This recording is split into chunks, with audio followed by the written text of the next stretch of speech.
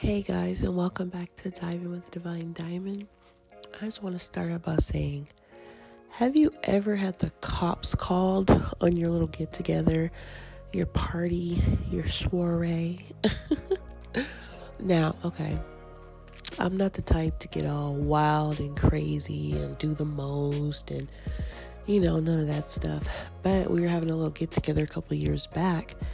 And it wasn't even like that loud, that crazy. Music wasn't even all that loud. But somebody called the cops on us complaining. But those cops, they were actually cool, whatever. They just said, okay, keep it down.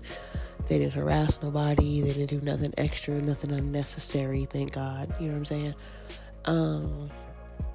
But I think it was this female who lived a couple doors down who I'm pretty sure my ex was going to cheat on me with because of the vibe I got from them two, and then the vibe I got from her. You know what I'm saying? Like, she was a friend of a friend who happened to live a couple doors down.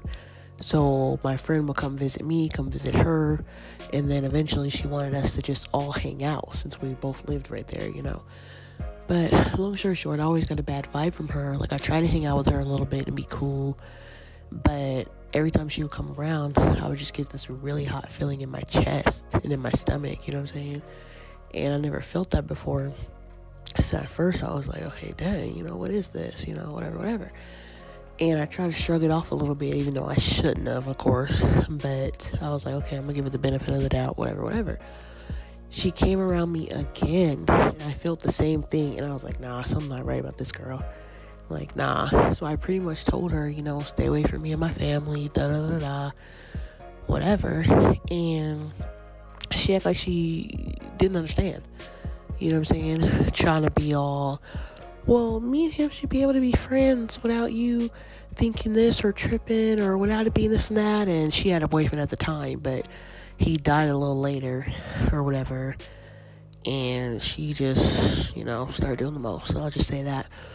Or whatever. But, like, how you gonna tell me you and my man are gonna be friends? Like, I don't understand that. So I had to put her in her place, But I'm not the fighting type or whatever. Like, I'd rather just resolve stuff and move on. So long story short, she kept trying to come around a little bit, try to wave, try to speak, and I had to tell her again, like, damn, what did I say? You know what I'm saying? And, dang, guys, sorry. It's late, and I'm trying to remember and recall this story, okay? Because things like that, I put it out of my mind and don't think about it, like, at all. I don't know why it popped in my mind tonight or whatever. So, yeah, long story short, she, hit me up on Snap and was trying to hold a conversation. And then, a little bit later, my dude called, because I was working an overnight job at the time. Shouldn't have did that. But, he calls and like, oh, girl from a couple doors down knocked over here asking for a cigarette. Or what? Like what? Like, she was just writing me a minute ago. Like, she didn't say nothing about going over there asking for no cigarette at no midnight. Okay? So I hit her up, like, what the hell you doing knocking on my door, at this time of night, asking my man for a cigarette?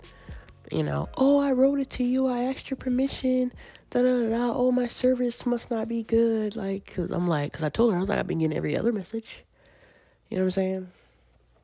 But, okay, whatever. So, get rid of that. I get on him about it, I talk to her about it, and, I'm just going about my business. I'm a mother. At this time, I only had one son. And before me and him had a baby years later.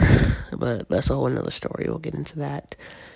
And I will say, I was a little stupid in love. I was a lot caught up in the soul ties. Because I understand that stuff now and know what it is. And, how it can make you feel. And keep going back to that person that's no good for you. And, all that stuff. But long story short, he did end up cheating on me with her. And I found out from a neighbor, a teenage neighbor, was telling me that he seen her going in my house. So of course, he denied it and all that stuff. And I kept contemplating, like, man, I should break up with him. Like, I don't have the proof, but I should break up with him. But I was so, like, thought I was so in love and, just felt so connected. Like, every time we would break up, we would get back together.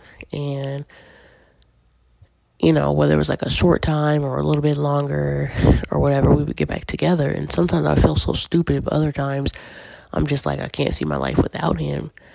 And it's like when you get to that point with the wrong person, you know what I'm saying? It's hard to come out of that because you just feel like so stuck, so magnetic, so it's hard to tear yourself away from what's familiar, or when you've been with somebody for years, or you think they love you, or you think they're in love. And, but yeah. All right, guys, I'm going to end this right here. I got some distractions coming my way and I need to go handle some things. So look forward to part 2. All right. Thanks for listening to Diving with Divine Diamond. I'll catch you guys next time. Mwah.